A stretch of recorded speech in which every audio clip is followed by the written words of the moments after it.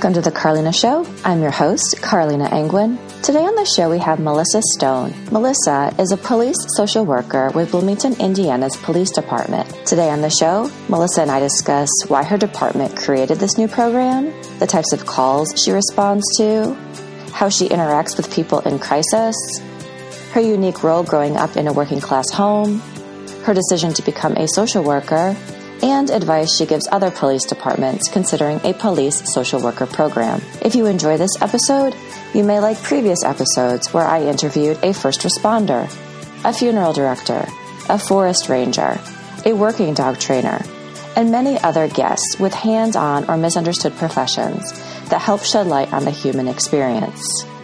If you would like to support this podcast, tell your friends about it or leave a review. Now I bring you Melissa Stone.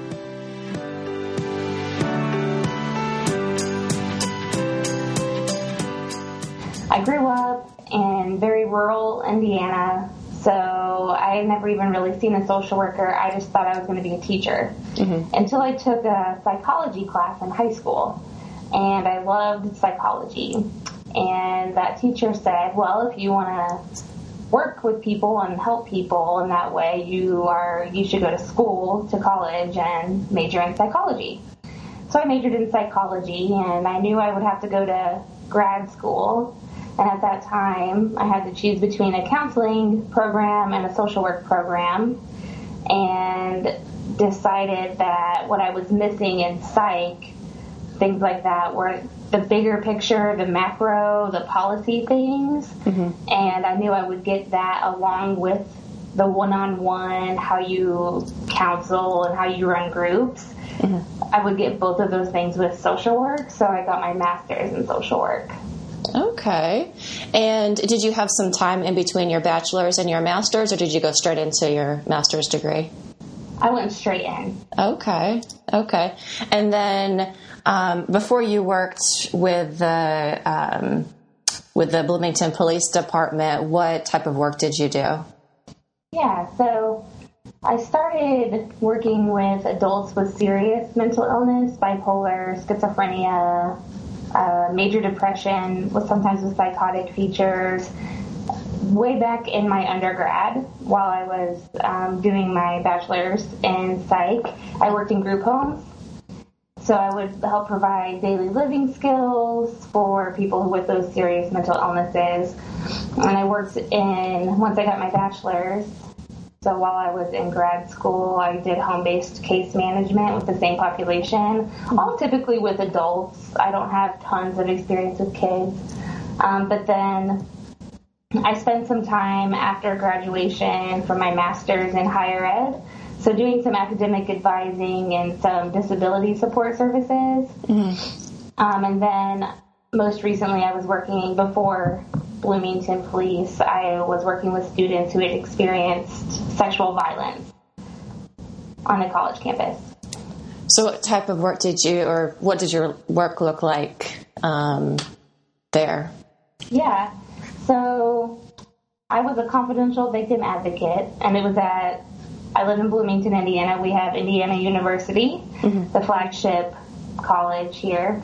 And so there are a ton of students, 45, 60, something like that, just undergrad. And I was a confidential victim advocate, so people would come if they had experienced some sort of sexual violence. So that could be sexual assault, domestic violence, stalking, anything that falls under that purview. And they could come to us, and we would help them within the university to, one, receive Title IX accommodations that are required for students who experience that. So talk to teachers, make sure that they can still get all their work done, their grades don't suffer, and things like that.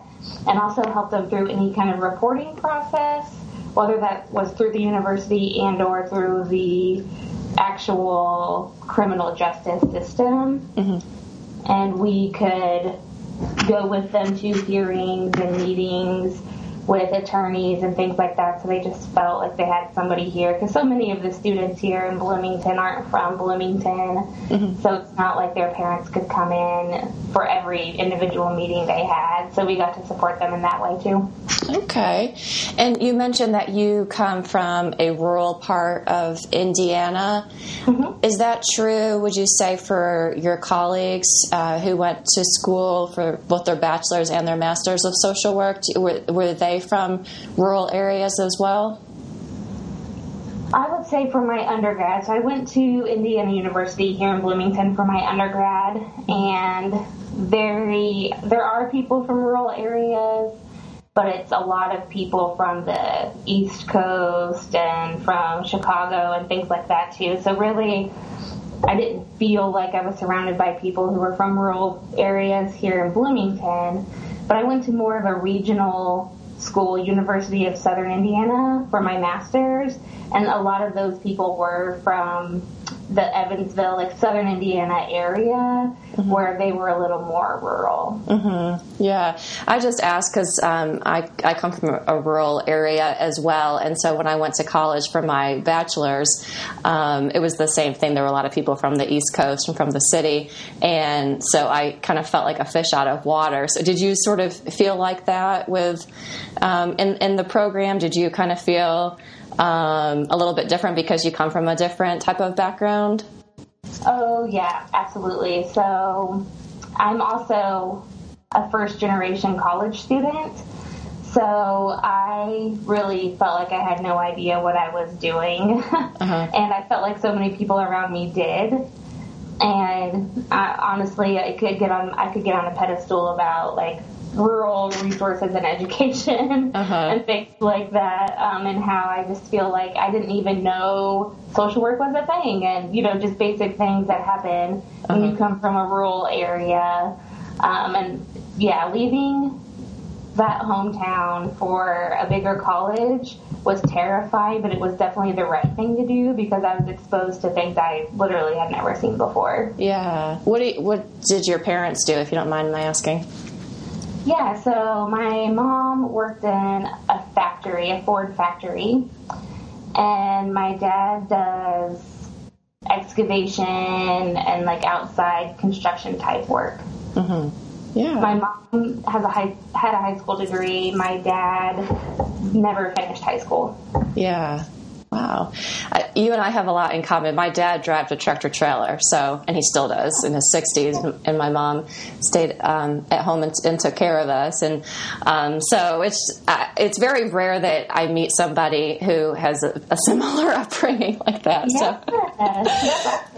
Yeah. So, and how do you think that kind of growing up like that, how do you think that influenced the type of work that you're doing now? Do you think it makes you more empathetic or compassionate, or does it have an influence? I absolutely think it does have an influence, and I can't even explain where it came from, but I remember in my little town, because it was so little, you have the families and the last names that are well known, and our family was not a name that was well known or well liked or popular or any of that type of stuff. But you can see in those type of small areas that there's different treatment, unfortunately, for people who have a lot of money and things like that. And I was very aware of that from a very young age, and I spent a lot of my time being like, well, you know what? It shouldn't matter how much money somebody has. They should still be getting opportunities to things, and I don't think that that's a fair thing, that other people get opportunities just because of who they are and things like that. So I think that definitely plays a huge role in how I advocate for people, and how social work is a perfect fit, because it is all about rooting for the underdogs and the people who are under-resourced, and I know that it goes way back to those days. Yeah. Okay. Well, how about we jump into your current role, and so you are the first person to be in this role at the police department. Is that correct? Yes.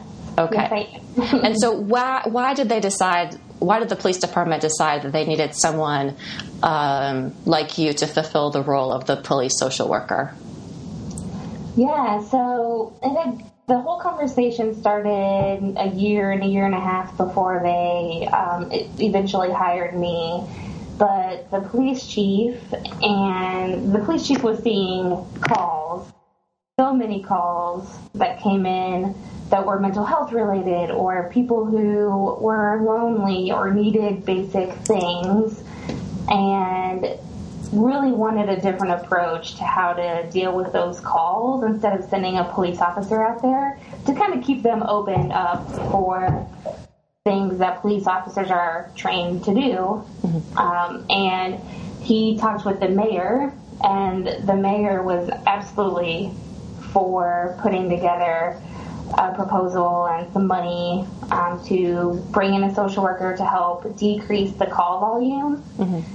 So they worked together to make this position part of the budget, which is pretty unheard of without a trial first of some sort of grant.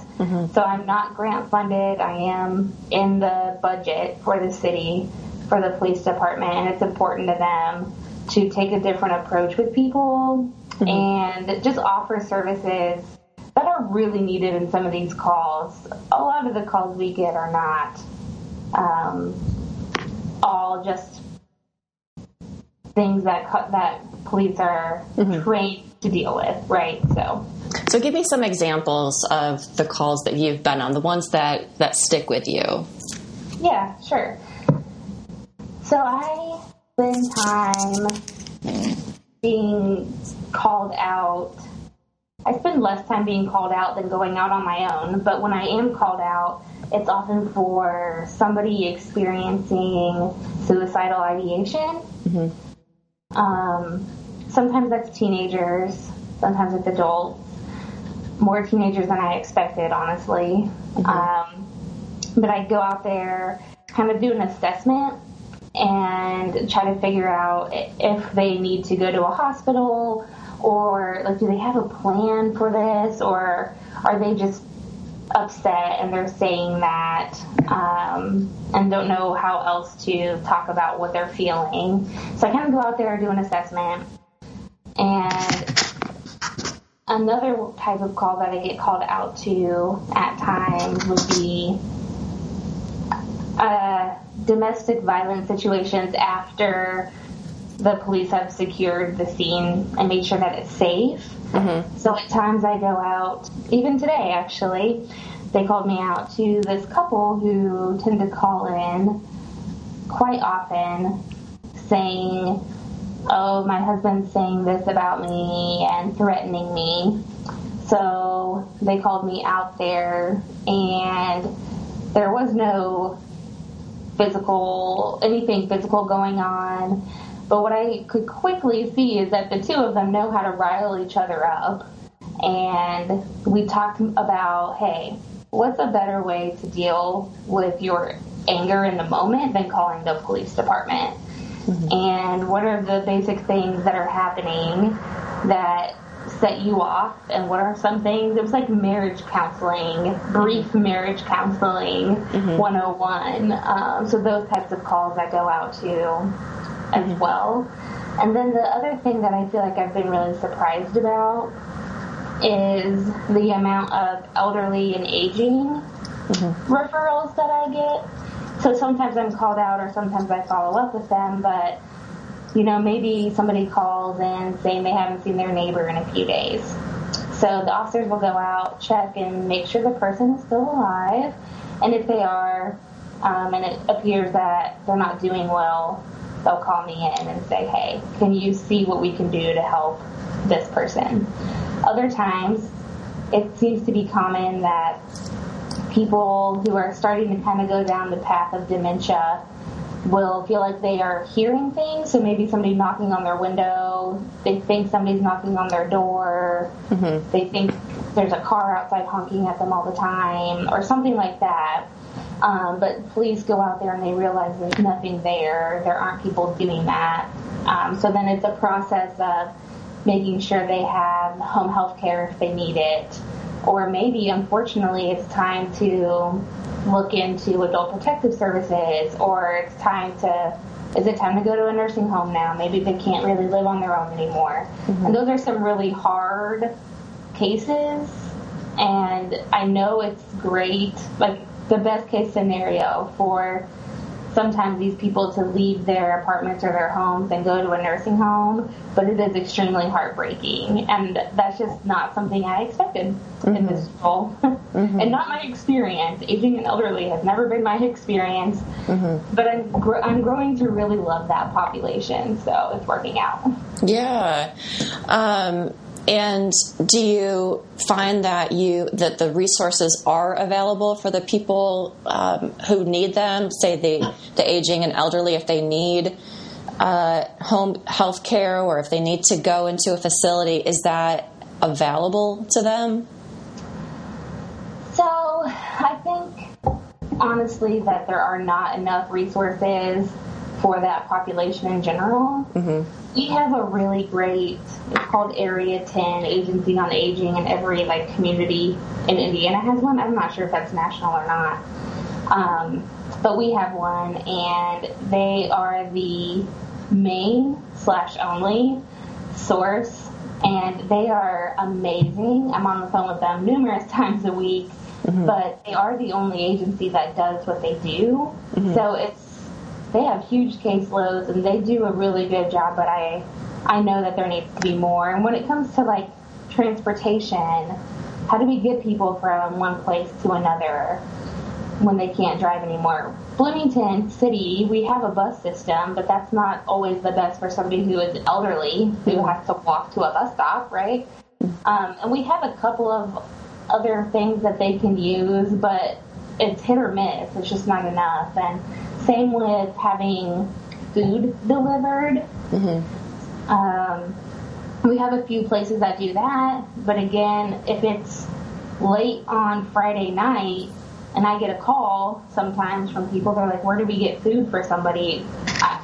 There aren't many options. Same with on the weekends, that can be a hard thing too. So especially for the aging and elderly population, I'm seeing so many gaps. So I've been getting involved in, our city has a commission on aging to address issues of aging. I've started to try to go to that and put out there what I see. But yeah, that's a very tough population. I don't think there's enough out there for them. Do you find that you do that a lot, since you have this unique insight into some of the problems and issues that are going on, that you take that knowledge and bring it back to a committee or a commission and say, this is what I'm seeing, and try to find a way to solve the problems? Absolutely. I think a huge part of my role is going to these community collaborative meetings and being here, I see where the gaps are. I see where people are falling through the cracks. What can we do about that? What are these processes? Explain to me how people are getting into psychiatrists and X, Y, and Z, because it's not always working for people, and I'm seeing them. The police department sees them when things aren't going well, right? So I spend a lot of time going to these meetings and doing that, and I find that to be super valuable, and people find that valuable too. But what I have also seen is I kind of have this responsibility to kind of show people and tell people more about what police work is. And because people have a lot of opinions, oh, well, every time we call the police, blah, blah, blah, blah, blah. And I'm like, well, hold on. It's not just that, right? There's a lot of things that go into this. So let's talk about what you're seeing. I just talked with the school system. He said, well, sometimes we get frustrated because it takes officers X amount of time to get here when we call something in. And what I think is happening is a dispatch thing. So officers get dispatched, right? So if people are calling in and they're saying, hey, we had this thing, the kids are separated, they're fine, but we need an officer, that's going to come dispatched as a lower priority than something that's active and in progress. So if there are active and in progress things, officers have to go to that first. And the school system didn't realize that. They just thought every time they called the police, somebody should show up in a matter of minutes. Mm-hmm. Like, no, that's actually not the way that things are. That's not the way it works, right? Mm-hmm. And I think that's building a lot of bridges too, and kind of hopefully shaping, kind of taking away some of those myths and what people feel about police work. Mm-hmm. Mm-hmm. Have you had experience working with a police department, or did you know police officers prior to working in this job? So no, not police in general. I did an internship in work release, so people who were on their way out of prison, and I did an internship in a prison, maximum security prison setting. So I have worked with a lot of correctional officers, mm-hmm. But I've never actually worked with what happens to get people into the criminal justice system. I already saw them once they were in prison or on their way out of prison. Right. So, but one thing I do think about is when I was growing up, when we were little, our next door neighbor was the police chief of our town, and he was the greatest guy ever. He got us Christmas presents.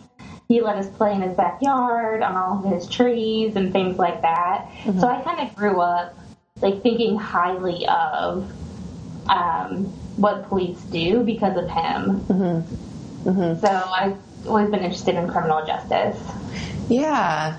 You'd mentioned some myths or misconceptions about police departments in general. What do you think some of those myths and misconceptions are, and what would you say about them? Yeah. So I think a lot of people think police officers aren't trained at all in mental health or how to deal with people in a non-mean way. I think people just assume all police are not violent, but kind of macho, mm-hmm. and like to run the show and things like that. But I've been so impressed, at least with our police department. We do so much training on de-escalation, on mental illness, and how can we diffuse situations instead of escalating them into things that lead to arrests. Mm-hmm. And I just think people don't know the effort that's put in to mm-hmm. that. Mm-hmm. And I also think people don't really understand what officers do on a daily basis. And even I guess I've been surprised by that. So give me some examples. Yeah, so I see this screen every day of all the calls that officers are on, right? And I, of course, know that police are called to deaths, right? If somebody calls in and they're like, I haven't seen my neighbor, and okay, well, it turns out that neighbor had died at some point.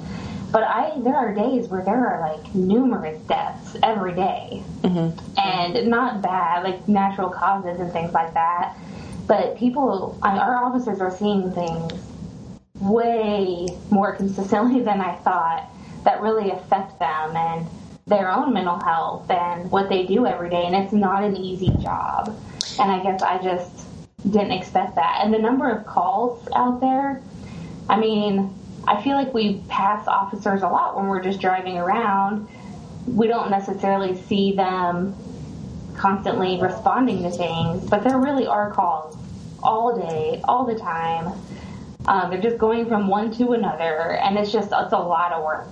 Mm-hmm. When someone reports someone missing, what does that look like for the officer? Do they have to break into the house? And can you kind of describe what that experience is like for the officer?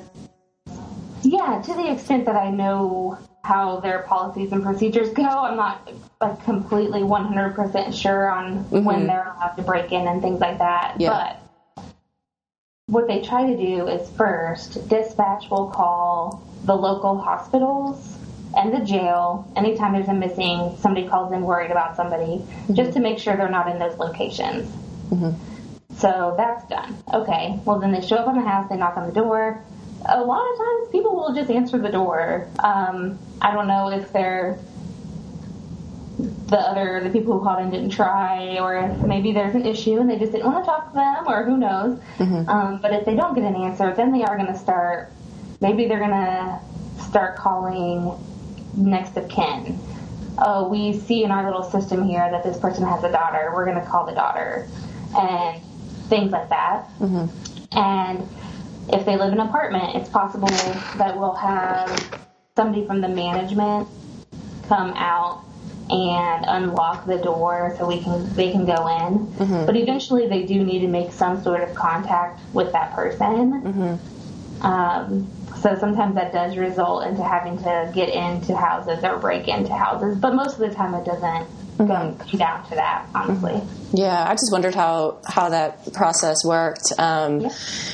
And that is a lot for an officer to have to deal with, to see that much death and injury and all. How do they cope with that?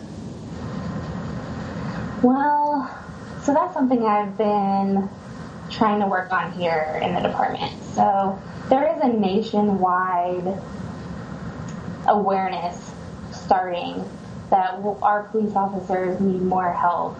Our first responders need more help in this area because the culture is such that, hey, we're on this scene, but then you have to go to the next one and you have to be ready for the next one. Mm-hmm. There's not always a break in between that. So the best thing that they can do is try to just kind of pack it away somehow.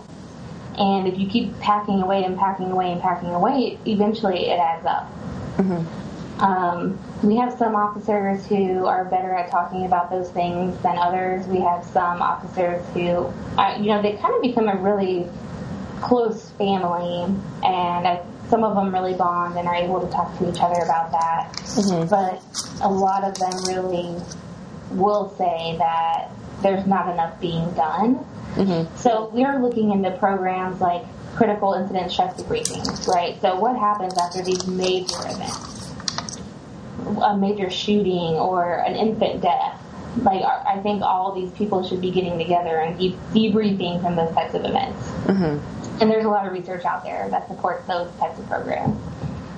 And then there are some peer-to-peer programs out there. So one thing about first responders is somebody who's not been a first responder, they don't always trust. There's a lot of mistrust of the outside. Mm-hmm. And that includes me, and I'm sure we'll get into that a little bit mm-hmm. later on. But, okay, if that's the case, then let's work on these peer programs.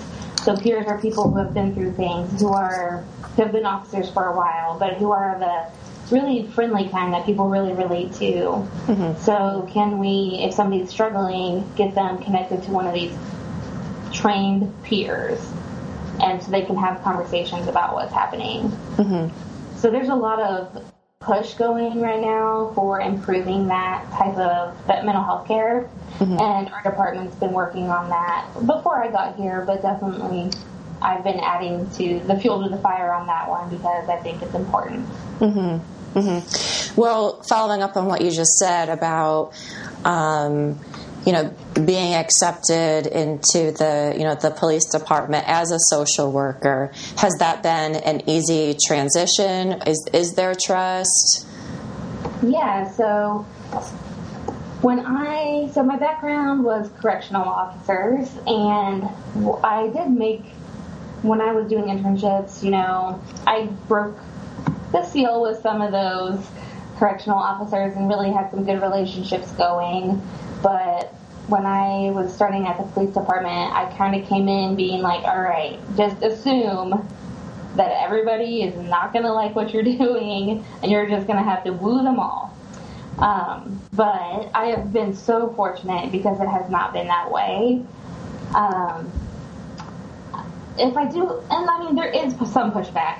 There's a few people who I feel like I struggle with on a daily basis who really kind of affect what I do or what I'm able to do because of their beliefs about social work, mm-hmm. aka people who have not been first responders anymore, mm-hmm. or before. However, most of that I don't have active pushback. So the second shift people here are usually the youngest ones, and they're even quite a bit younger than me, and they're growing up in a culture where it's more common to talk about mental illness and mental health and things like that. And they use me all the time. Like, they like me around. They're super nice. The group I have more trouble with would be the people who are quite a bit older or almost finished with their police career. So there are people who have spent most of their career being like, well, we sucked it up and we got through it, and that's just what you have to do. And that's been a little more difficult. It's been a little more challenging, and I think with them it's been more, I just have to prove what I'm doing is working. And I've had a few cases that I feel like I've been very successful in, and that some of the older people have been involved with. So I'm starting to see the tide turn for some of those even more difficult people after about a year. But really overall, I've been very fortunate, and the department's very supportive of what I do. And you said that you had training in hostage negotiation? Yeah, so that's one cool thing. So the person who runs the negotiations team here, he is a lieutenant, and he is very pro social worker and mental health and all the things. So he's been one of my number one fans since I started. And he, of course, knows all the research into negotiations, and there are a lot of negotiations teams out there who bring in a mental health professional from like a community mental health agency or something. But there are very few that have an actual social worker on staff, and he was really excited about that opportunity. So we don't have tons of call-outs here, which I know is technically good, but selfishly I'm like, I kind of want to be a part of it. But I do get to go to training with them and the other officers who are negotiators, and they almost just feel like social workers too, which is great. But, you know, we do scenarios, we talk about active listening skills and how do you approach somebody to de-escalate them, because ideally you want that crisis to end up with somebody coming out and nobody getting hurt. So how do you do that? So I'm really excited. They're about to send me to like an actual hostage negotiation school, which I think will be really awesome as well. So lots of fun things. Yeah. So give me like hostage negotiation 101. Like, give me an example of how you would use it. Yeah. So I've not been on an actual call out yet because we don't have that many of them. But what it looks like is we would go out as a team. There's about 6, 7 of us maybe. But we go out on a team. And because I'm not an actual officer, I will never get to be the person who actually talks with the subject. However, I'm there as a consulting role. So I would listen to the conversation happening between the officers and the subject. I would make some assessments, you know, lethality, what kind of mental illness am I seeing. But also, I have a lot of connections with the community mental health agencies here and things like that. So I can get some intel on those people as well. You know, oh, are you seeing somebody do you get meds somewhere? Like, I can do some of that background work as well. That can really help the team. And also, like, when we do scenarios, I've seen where I can say, oh, you know what, I think I would have taken this train of thought a little bit farther. Or maybe you could have asked this question in this way. And they're super receptive to that. But the whole goal is just to do the basic active listening skills, right? Like letting somebody tell their story and let them know that you're listening to them. And eventually, people tend to start calming down when they feel heard. It's just the basics that people want to be heard. And everybody has the ability to learn those active listening skills. Yeah. So you said that you work in the homeless camps as well, or you go out and help work with people in the homeless camps. Could you talk about that a little? Yeah, sure. So this is one part of my job that is all proactive, I guess. I go out with our downtown resource officers who are they're a specially designed team in the police department. They are officers, but they are designed to be officers who go out to work with the homeless population, because we have a high population of homeless people here in Bloomington. So I go out with an officer, and we also go out with Centerstone, which is our community mental health agency here.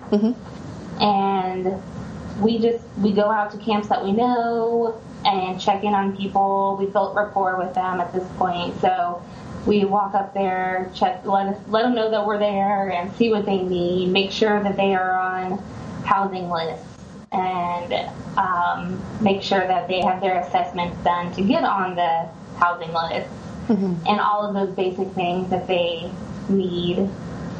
Sometimes that includes working with our local humane association to take food out for pets that they have, which has been a really great partnership. And sometimes it's, here's a couple bottles of water, and just building those relationships.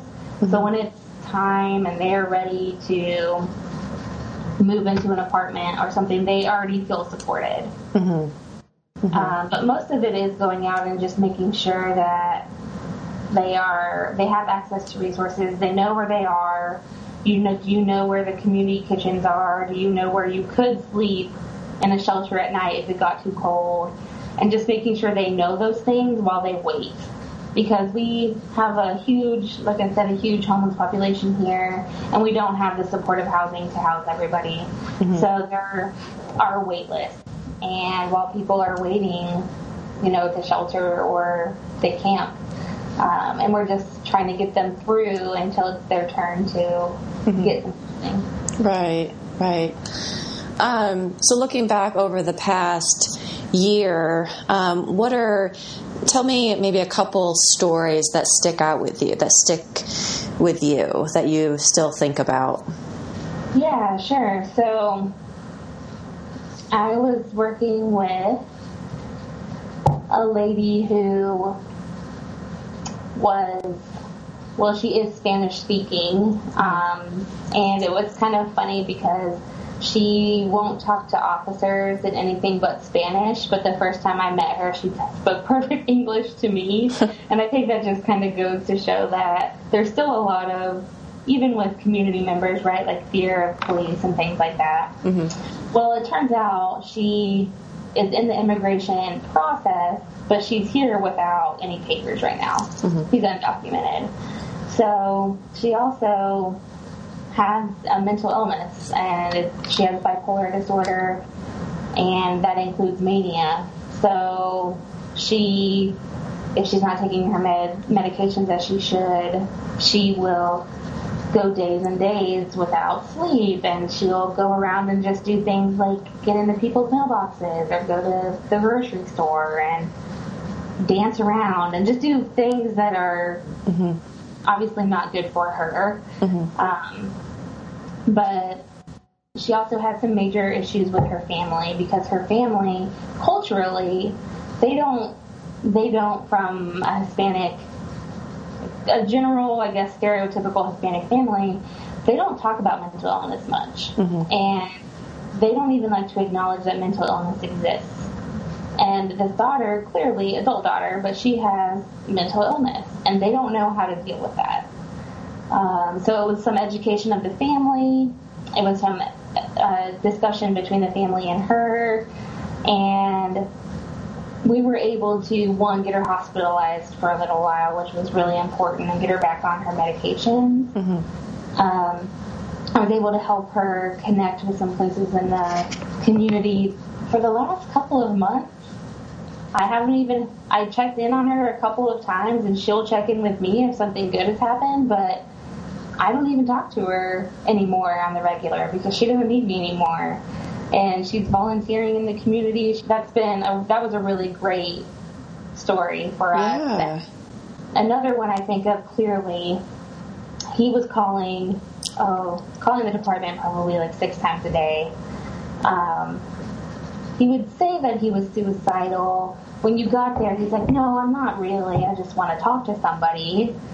And he was somebody else who had stopped taking his medication and had just such a severe anxiety disorder that kind of some obsessive compulsive disorder that I have never seen on that scale before. But he wouldn't leave his apartment for fear of contamination, and he wouldn't do all kinds of things. He wouldn't shower. He wouldn't do anything. So he was just afraid of contamination and things like that.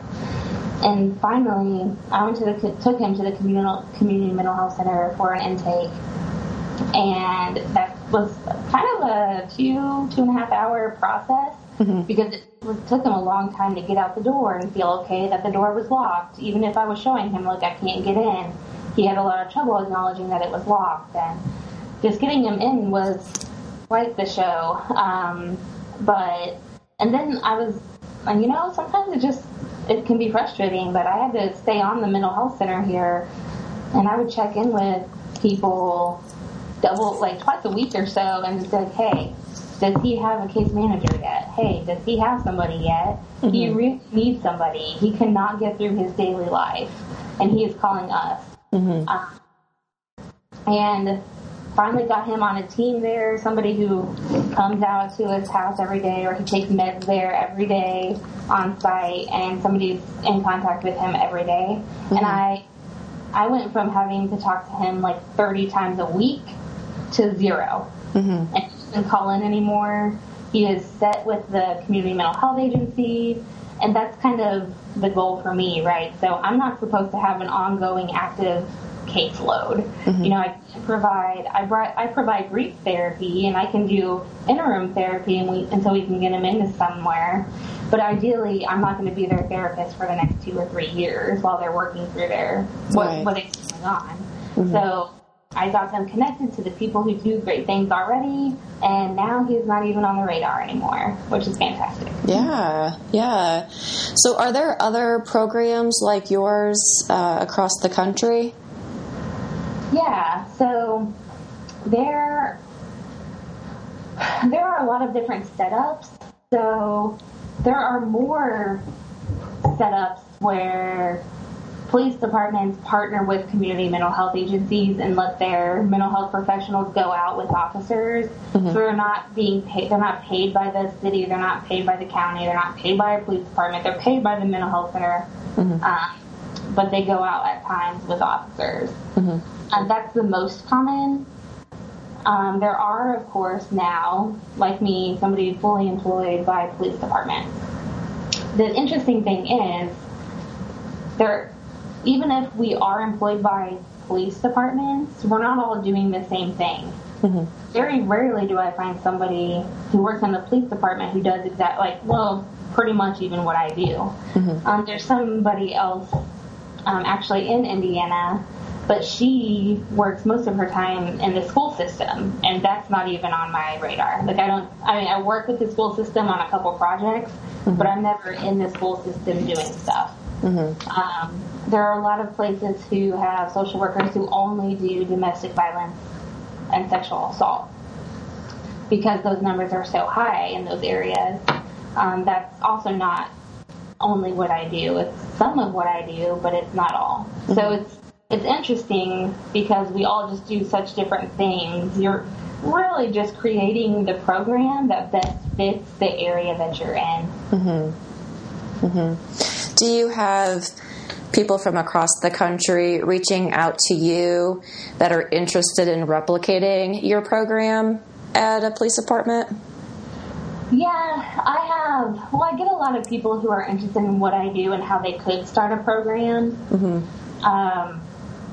Of course, a lot of the people who reach out to me are like, "What kind of grants do you have?" And I'm like, I'm so fortunate. I don't have to have grant funding, and it's hard for me to know how to tell them how to start with that because I don't have to do that part of it. But there are definitely people out there who are interested, and then maybe people who were just hired. So Northern Indiana, they just hired a social worker, the first of what will be 4, I think she said, for a county up north, and she called me on her first or second day and said, "What are you doing down there? Help me out," right? And it's been super interesting to kind of relay what I'm doing to people, but again, it'll be so different how she implements it up in Northern Indiana and how they might implement it out in Colorado. I think that was somebody once, and somebody from Florida called me once. But yeah, there are people, and there are lots and lots of students out there, social work students, who want to do what I do. I get so many requests to talk to students. And it feels good, you know, and I do think it's an important part of my job to help people in those who are beginning programs, and also help those students out there who want to do what I do. So it's a fun feeling, but sometimes it's like overwhelming. I don't know, it's kind of overwhelming too. So since you've been in the position for 1 year now, how has it changed, or how have your feelings towards the position changed, or any change that you've noticed since you started?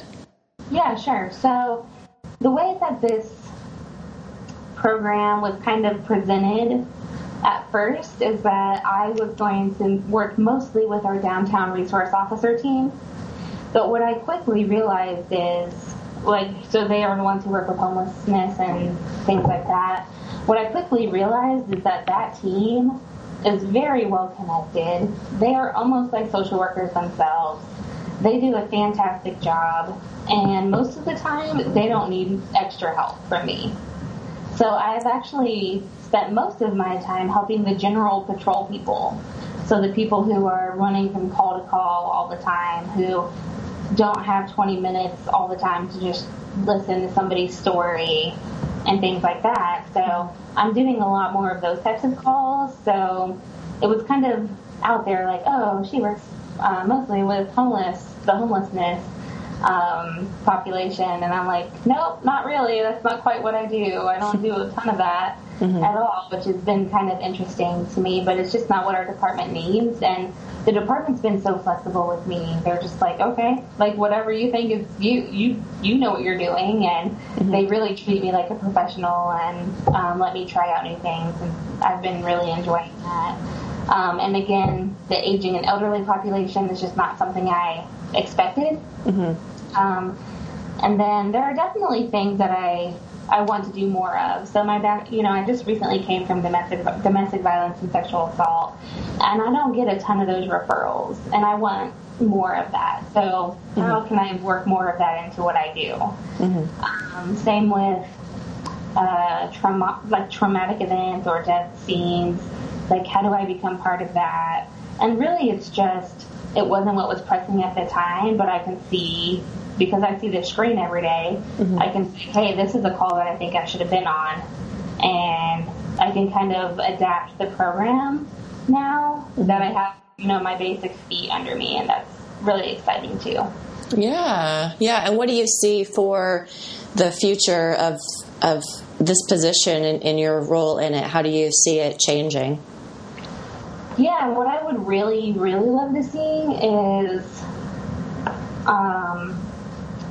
another one of me. But mostly because I love doing the macro work, so the community work and the policies and what are we doing to fix the gaps, not just get people through them, but what are we doing to change that. And I really like the big picture stuff, and I would love if I had somebody else who could focus more on the one-on-one interactions with people. I love doing those both, and I wouldn't ever want to lose working one-on-one with people, but somebody who just is more focused on that, so I have more time to do some of the big picture things. I also plan to see me involved in officer wellness programming. So what are we doing for our officers, right? So bringing that peer program here and kind of being maybe a clinical director. So being somebody that they can come to if they have trouble. Bringing the stress debriefing. Bringing whatever it is to the department to make sure our officers are being treated, are getting what they need from all of this as well. So those are and then of course, like the more increasing the domestic violence calls and the more trauma type scenes. I'm here, so maybe as a department, would it look better if we if I reached out to people immediately or the next day or so after a death and just to check in with people. Most of the time they're not going to need anything, but what would that say about a police department? That's really going to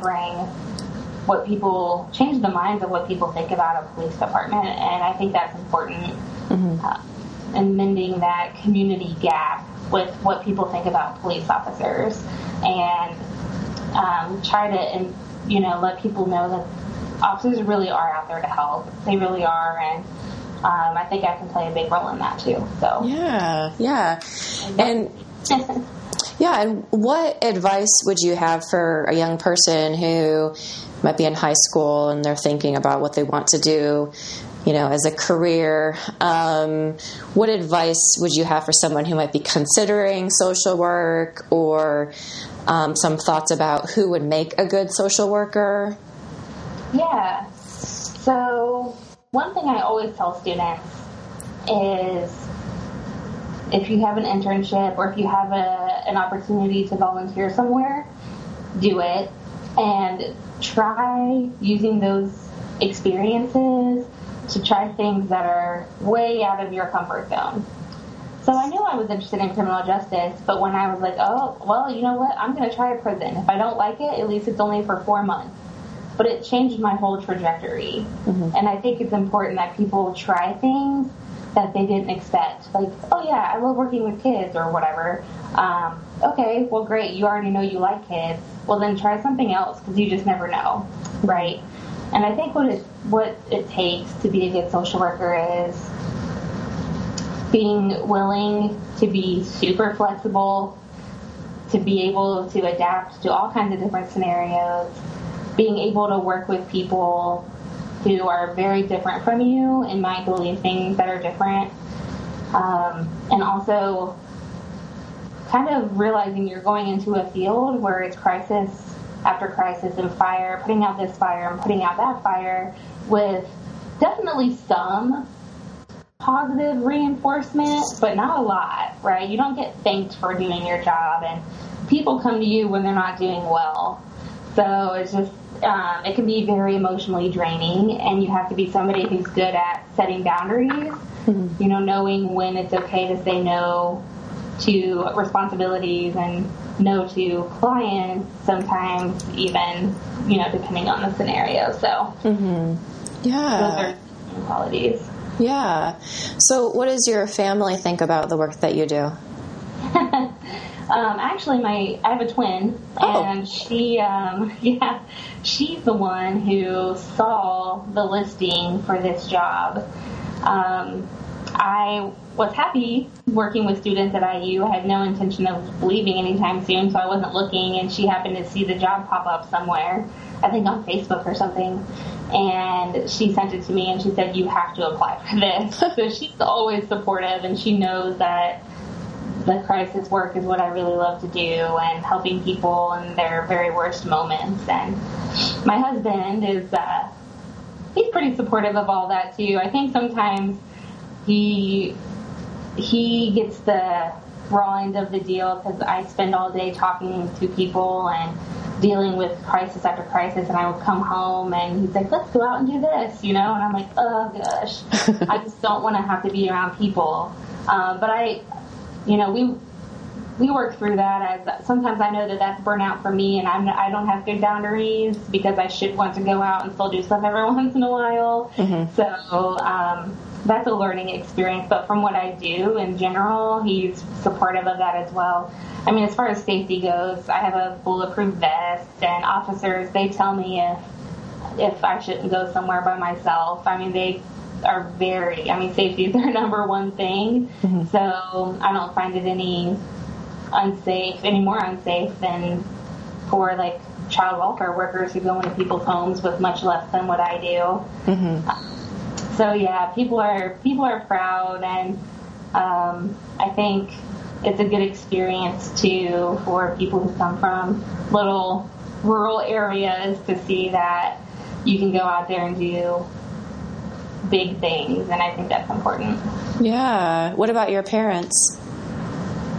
My mom's no longer alive, but my dad, he would be proud if I were just doing anything I wanted to do. So he's always been super supportive of us and all the things that we do, going to college and things like that. So he's easy to please, honestly. He was worried when I did an internship at a prison. He was not too cool about that. But he's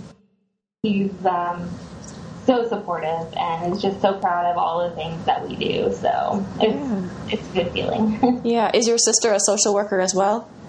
She is not, actually. She is in she's in public health. Oh, okay. So she does like smoking cessation, and she does love to work with mental illness and populations like that because there's a high smoking population within mental illness populations. And things like that. So we relate over a lot of those types of things and making quality of life better for people. But yeah, she does public health. Yeah, okay. Well, cool. Is there anything else that you wanted to share or anything else you wanted to talk about? I don't think so. I think that pretty much sums it up. Yeah. Well, cool. Well, Melissa, it's been a lot of fun talking to you and hearing about your work, and I'm really excited we got a chance to sit down and talk to each other. Yeah, me too. Okay, well, cool. Well, we'll be in touch then. You take care. Okay, great. Thanks. Have a good night. Okay, you too. Bye-bye. Bye.